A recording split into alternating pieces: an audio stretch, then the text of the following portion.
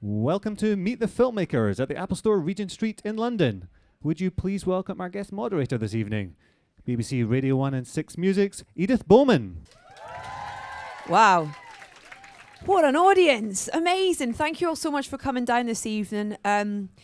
This is an incredible film. I was lucky enough to see it a good few weeks ago, and I've had the opportunity to chat to the two gentlemen who are going to come on stage very shortly about this film already. There is so much to ask them about this film, so much commitment from them both to this film and these roles. So I'm going to start off by getting some questions to them, show you guys some clips of the film, and then I shall open it up to you to ask a few questions. So don't leave it till the end because we are limited on time tonight. If you have something pressing you want to ask either of them, get your hand up straight away and get in there with a question. Don't leave it to the last minute when I go, last question, and 40 people put their hands up. So get in there first, straight away. Before we welcome them out, let's take a look at what all this incredible recognition is all about. The film's out on the 7th of February. This is the brilliant Dallas Buyers Club.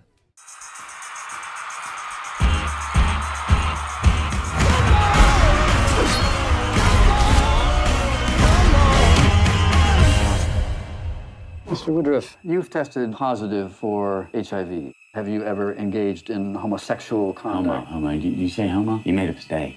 We estimate you have 30 days left. Ain't nothing out there can kill Ron Woodruff in 30 days. And drugs. I need it. It doesn't work that way, Mr. Woodruff. Where are you going? They got good meds out of Mexico that's better than what you can get here in the States. And you can't buy this in the USA? Not approved. You could be making a fortune off of this. But importing illegal drugs for sale is a very serious offense. Anything to declare? Nada. They're not illegal. They're merely unapproved. I've been looking for you, Lone Star. You treating these people? Oh, they're treating themselves. Well, I ain't selling drugs. I'm selling membership. Welcome to the Dallas Buyers Club. These are patients? Yes, sir. They're also the names of players on the Dallas Cowboys. Well, it's a hell of a Wednesday. The hell is it? I have a court order permitting us to confiscate any and all non-FDA approved supplements. We need a new supply. Check Amsterdam, Ghana, and Israel. We've been doing business with you. Why are we here? Nice restaurant, beautiful woman. Swear I feel like a human again. You look great. Well, actually, I look amazing.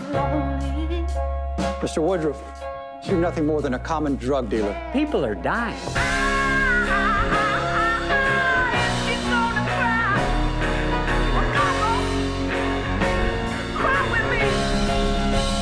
Man, I got one life. I wanted to mean something. Just let me be your ticket home.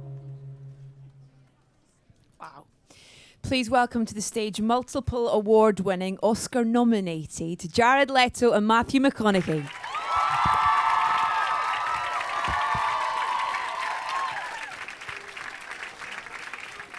Make yourself comfortable, please. I mean, we got to start by saying congratulations, on this incredible film, on these performances, and quite rightly so, the recognition that you guys have received for this film so far. So much commitment. It seems there was so much commitment to this film and these characters from you both. Would you say it's maybe the most commitment you've given to a role or a film, and it was required, I imagine, as well? I'd say, yeah, there was more that to clearly commit to with this role, mind, body, and soul-wise. I mean, you know, from the losing weight, that was not an eccentric idea. That was something that was needed to do to be responsible to the character, to who this guy was. I surrounded myself with researching this guy, Ron Woodruff, and his story for 6 months, 5 hours a day, and I never had a complacent moment. I mean, if we wouldn't have made the film for another year, could have still filled that year with figuring out how to get inside this guy. So, yeah. What was it about Ron that made you, that hooked you in, that got you, that made you want to, interpret him? The anarchic way with which he went about surviving. It was never a sentimental tale. It was never it wasn't the typical way to take on this subject matter. I mean, this guy was basically a dealer. He's a black market drug dealer, but he happened to be dealing drugs and vitamins that were unapproved that were helping keep people alive. So there was a real pirate who was leading us through this very heartfelt story, and I found that very original. Jared, Rayon is she's a fictional character within this world that is based on real events. Does that make it easier for you to create her, or would it have been easier if she was real, if she had been real? I mean, she is real in a lot of ways, but. And I think they're both interesting things to do. Play a person who actually existed and also dream someone to life. I felt pretty lucky in this film to be able to create Rayon and not have some of the limitations that can come along. When you play a real person, you can become obsessed with some of the nuances, some of the details. Did you have any idea, whilst you were making this, in 25 days it took to make this film? That's incredible, that it was going to have this reaction, that it was going to, touch people, affect people, make people pay attention the way that it has. Was there an indication that was going to happen? And look, I remember when I first read the script, this kind of role, this kind of story doesn't come along that often. And if they do, nobody wants to make them, which was our case as well. Nobody wanted to make this, or people tried to get it made for 20 years unsuccessfully. 137 times it was rejected. Wow. But I remember it was clear when I read it, boy, this has potential to be something of import and entertainment. And then when we were making it, I definitely felt like we were cutting our teeth on the truth. Now, that's still no guarantee that we're going to put together a good film, especially making it that fast in 25 days. But then after I saw the first cut that Jean-Marc sent out, I was pretty excited about what we had. In terms of you guys, the on-screen chemistry that's there, and the journey that your relationship takes throughout the film as well. Jared, you Rayon was there for the whole 25 days. You were Rayon for those 25 days. Is that right? That's right. There was no Jared in those 25 days at all. Well, I mean, there was always you can't be who you're not, I suppose. But it was an immersive experience. It was a transformative role. I did basically what I had to do in order to deliver the best performance possible. So I just stayed as focused as I could be, as committed as I could be, and I wanted to contribute in a really meaningful way. And Matthew had made an incredible commitment for this film, so I was happy to do my best to try to meet him halfway, and participate and be part of the team. So that's what I did. Teamwork, my friends, teamwork. And what is that you like understand? For you, Matthew? He's in character the whole time. I imagine you can't discuss scenes between takes, that kind of thing, or what's that? Not really, but it, as eccentric as it may sound, it's not. Everything he just said, it was about what he had to do to focus to play his role, play his part. He was fully committed. That makes it very simple to work with. I mean, quite literally, there's one less person in the room. And I was meeting Rayon every single day. I met Jared when we were done filming. I went up and said, "Hey, Matthew." Shook his hand. He said, "Hi, I'm Jared." His voice dropped down 2 octaves, and that was it. But let me say this. Neither one of us were interested, nor did we have time to discuss what the hell we did last weekend or what we had for dinner or who's, any kind of sports, music, anything else. It was just, one, there wasn't time to. What we didn't have for dinner. Yeah. Well, that's true. Yeah, what did you not eat last night? Again. We didn't have time, nor were we interested. Yeah. So that actually makes it very simple. Now, look, there are actors who can take a tact like Jared chose to, and they can bring many other things that sort of get in the way of the filmmaking process. That's not what Jared did. He made it very, very simple. Nothing he did got in the way. It actually helped create the scene. So it was very simple. Yeah. Can we talk a little bit about Jennifer Garner, because within the film you both have a relationship. Has anyone seen the film here? How did you see Kind the of. movie? Yeah. You sneaky bastards. We don't need to know that right now. Yes.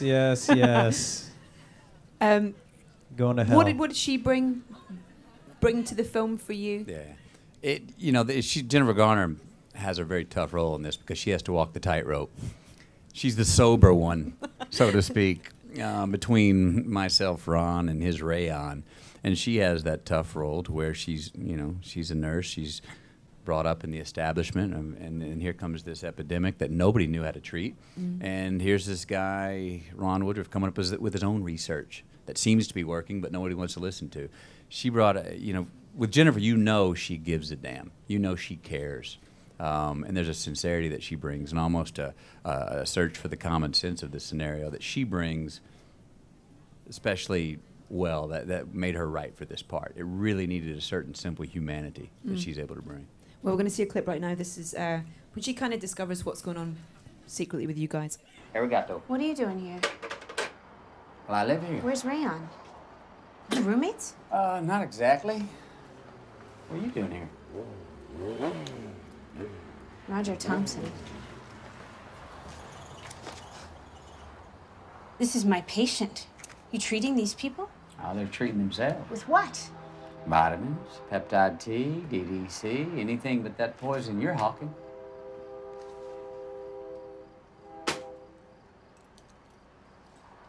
So you ever wear any colors?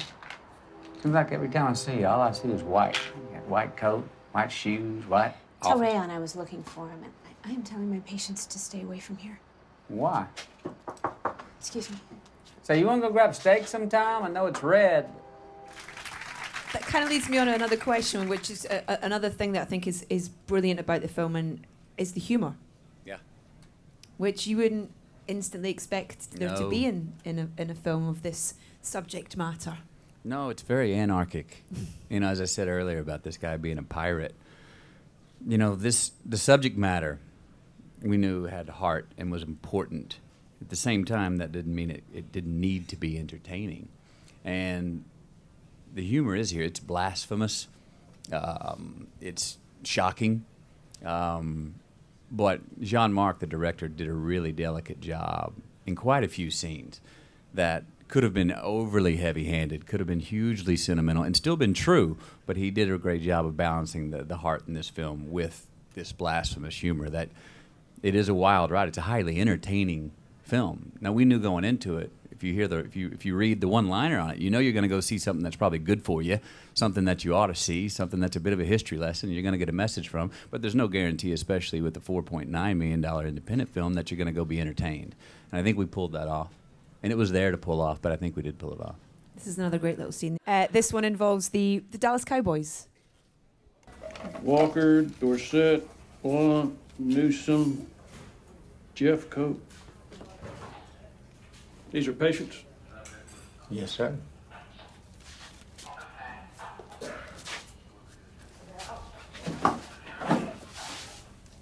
They're also the names of players on the Dallas Cowboys.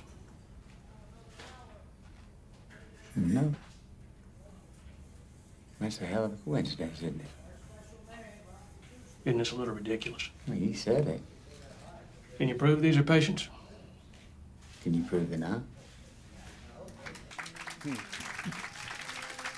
How much did you stick by script? Was there much room? Was there much need for? There was. I mean, I know I came in with 4 or 5 variations on each scene. We did do variations. I mean, any improvisation I had came from the source material that Craig and Melissa wrote, and then on my own research of his transcripts and diaries and stuff, where I would bring up, this was another version, another truth on his take of his belief in God or disbelief in God, another take on his, he had 20 conspiracy theories about the FDA. And so I would try to bring a few of those, and they were all from his mouth, though. Jared, this next clip has you in it, just to. Well, we it can has, skip it has this Raymond one, on can't it. we? No, we can't. Because I mean, I want to. Well, if you can remember this. Why so many clips? They haven't seen the One film more yet. Why would you just want to one ruin more. the movie? It's not ruining You it. want to see Rayon, Yeah, though, come don't on. you? We have to see one clip of the way on. Come on. You know, We're not listening to you, and we're not. would you gonna- rather have 1 donut today or 6 tomorrow? No? This is a scene with you and Jennifer. And I mean, I get that this feels like a conversation. This doesn't feel like a script. This feels like an intimate moment between two people who care about each other. Was this? Did you improvise with this script? This scene that we're about to see? I mean, tell me after we watch. Well, we'll watch it. You close your eyes and your ears, and you can. Okay. Tell me after. Yeah, sure. Yeah. Okay. Okay. This is Rayon and Eve. Sweet dreams. Do you like this dress? Because I think the neckline's a little plunging. Rayon, the whole purpose of this study is to determine if ACT is helping people. Come on, Evie, you know there ain't no helping me. That doesn't mean I'm gonna stop trying. Why are you so good to me? Bless your little heart. Just promise me you'll show up for the rest of the trial. I promise you that I will try my very best. I want you to mean it.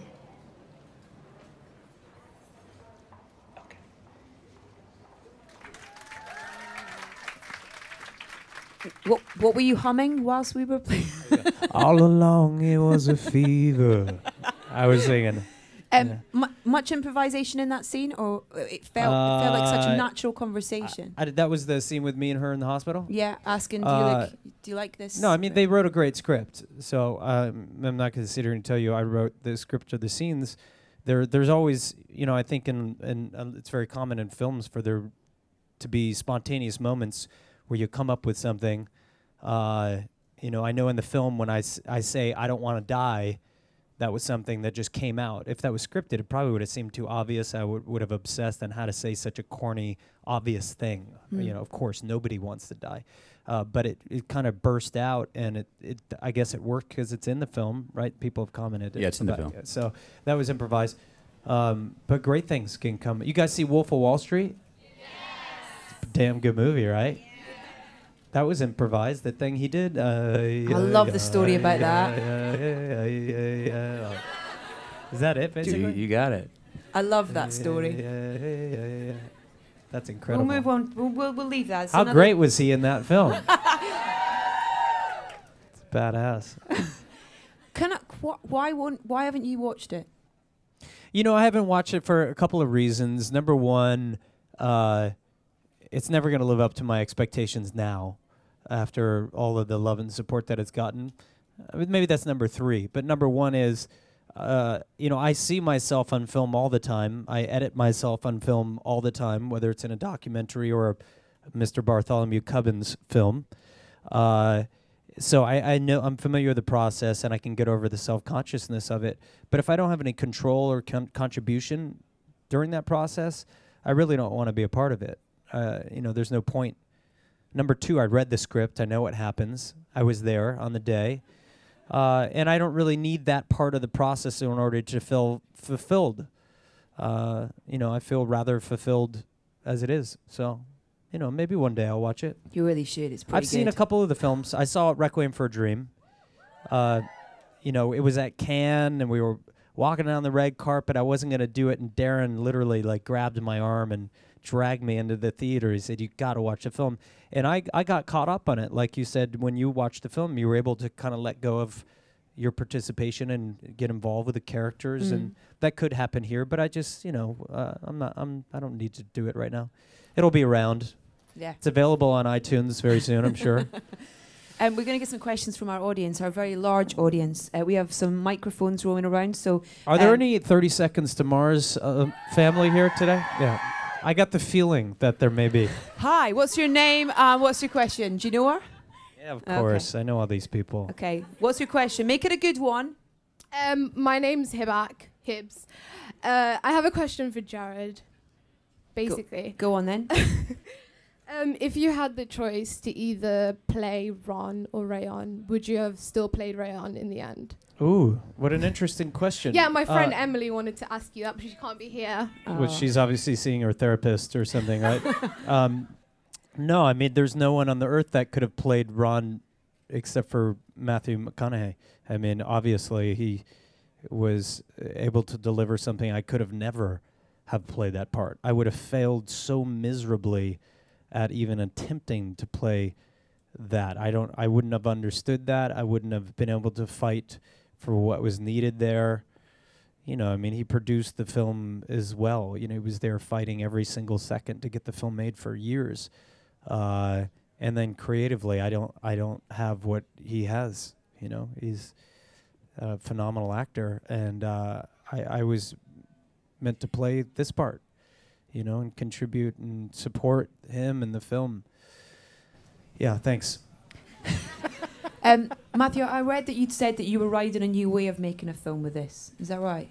I was what? You were riding a new way of making a film with this. I remember writing down many times. I keep a journal during filming. I remember writing down, boy, is this a new way of filmmaking? And in some ways it is. The fact that We had no lights. There's more light, many more lights here than we had on the set. The fact that we shot it in 25 days, there was one camera. Many times in the scene, it would be the actors, the script supervisor, the DP, and the director, and that was it. And you shoot a scene entering the building, and then you come in, look around, and walk out, and there was never a cut. They would just run around to shoot the other side. So I think how rapid and how alive it felt. That's when I started writing on press record. Don't show up to talk about what the scene's about. Show me what it is. Don't show up to discuss what does this scene today mean. Be ready and just and do it. Perform it. Don't talk about it. Sounds like you liked that experience. I did like that experience a lot. It doesn't work if you're not prepared going into it, though, because there's no time to figure out, are we getting the story shot? Yeah. You know, and a lot of work went into pre-production. I know I was personally on the phone with Jean-Marc nightly for hours going through, okay, we've got everything lined up. If we shoot what we have here, are we going to have a full-fledged, fully realized story? And we hoped we were, because there was no time to check it out and be considerate on the day. Did your opinion of Ron change from going into making the film to finishing it? No. I'm happy to say I felt like I was doing my best to see Ron from the inside out about 10 days before we started shooting. Right. Okay, more questions. Hands up. Lady in the front. Actually, can we do the gentleman at the... go then. Go there. Go. Sorry. And we'll do the gentleman at the end after that lady. Hi. Hello. My question is, what would your dream role be if you could play anybody, either fictional character or portrayal of a real-life person? Who would you be? Wow. Well, last time I was on the stage, what yeah, because last week... He said... oh, man. He said Genghis Khan, didn't he? Yeah. Tristan Channing Tatum. When we did the same question came came up. up. Magic Mike. I was going to say Margaret Thatcher, but... That's it. Wow. That's been taken. Yeah. Hey. Not if you haven't seen it. You could do no, your own I version of it. could do my version, a comedy. That I would... A musical. Musical version of Margaret The musical version of Margaret Thatcher. You know what we could do is Siegfried and Roy. Now you're talking. You and me? Now David you're Fincher talking. directing? Yes. Nice way to plant that seed. This could become real. Who's Siegfried and who's Roy? We'll figure it I'll out. play the tiger. Gentleman at the end, please got a question, I think. Yeah, that's correct. So the gentleman at the end is Good just one. deaf, and there is a sign language interpreter just at the end. Hello, yeah. Hello. What? The What gentleman just at the end happened? is deaf, and we have a sign... lady's going to sign the question for us sign at the the end, question. yeah. I couldn't understand. Well, he's actually written it out. So would you like it Amazing. on stage? Yeah, why not? Go on. Hi, Matthew. I'm keeping my fingers crossed that you will get the Oscar as Best Actor at the Academy Awards. We are told that the voters vote and the winner is the one with the most votes, but I cannot help thinking there is more to this than we are told. I always find it odd that the films nominated are only released a few months before the awards ceremony, and those released from March onward the year before receive little attention. Do you think it is so that the films which are reckoned to have better chances are released sooner to the date of the Oscars, so they are more present in people's minds? What do you think? Is it deliberate or a matter of chance? There's definite deliberation to that. You know, there's an award season and films and scripts that are going to be made. People, before they make them, have release dates of like, okay, we think if they pull this off, if this film really works, it's going to be usually a drama, and we need to release that in the fall. That is our award season. That is when a studio or distributor will get behind and say, we're also going to set a campaign plan. We're going to find a way to, you know, it's a deliberate plan with how to release a film with the ideas of award season. Very seldom, it's happened a little recently that you'll get a film that comes out in the spring that lives and rears its head and reemerges in the fall, and that's planned as well. Everyone knows that if a film comes out in March and you think it's worthy of being around an award season, there's a whole distribution plan about how to reintroduce that film, not only to people but to Hollywood, to the Academy, to voters at that time, to get it, have it so it can have a presence in award season. But very seldom does a film that came out early in the year show up and really, really emerge that late, and that's partially by design. Okay, great question, thank you. Okay, we have time for 2 more questions. Front row, Team Rayon, the T-shirt. She deserves a question. Go. Excuse me, I'm shaking. I have a question for both of you. Is that all right? Go. Yeah. Yeah, for Matthew, first of all, I love Dazed and Confused. Go on, say it, please. All right. I love Dazed and Confused too. I loved your Golden Ghost speech as well, by the way. Thank you. Question? Tune, sorry. Yeah.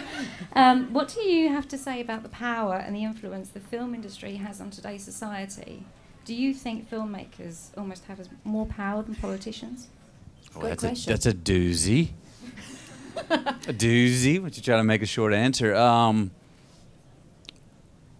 mean, the reciprocity of what happens between life and art and the exchange there and what influences each is pretty fascinating. I mean, I definitely think art can, well done, can put ideas into our consciousness that all of a sudden we find something more acceptable that maybe we didn't before.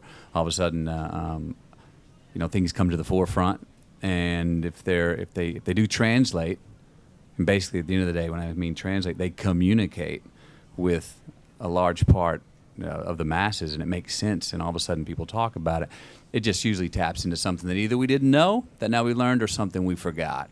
So I definitely think there's a dance there between art and life. Now, where that line meets and where it doesn't meet is blurrier today probably than ever before. But definitely it can happen, sure. It does happen. Yeah, it's a good thing. And my question for Jared. Last question then for Jared. At the end of all this, what do you believe, what do you want to look back and say, that was my greatest achievement? Well, I hope to never look back. Yeah. Sure, thank you. Did you bring your mum? Just the three of us. No, I hope to never look back. I don't really care so much about that sort of thing, legacy or what do I want to leave behind. I don't really think of that. It's good to be here now and to live dreams now and to share the dreams with all of you. I can't say how I love the film any more than I already have. It's incredible. It's a brilliant piece of filmmaking. It's a great story, fantastic performances, and I really wish you continued success with the awards season. Thank you guys for coming and for your questions tonight. 7th of February for those guys who haven't seen it yet. Bye, Ivy. Go see the movie.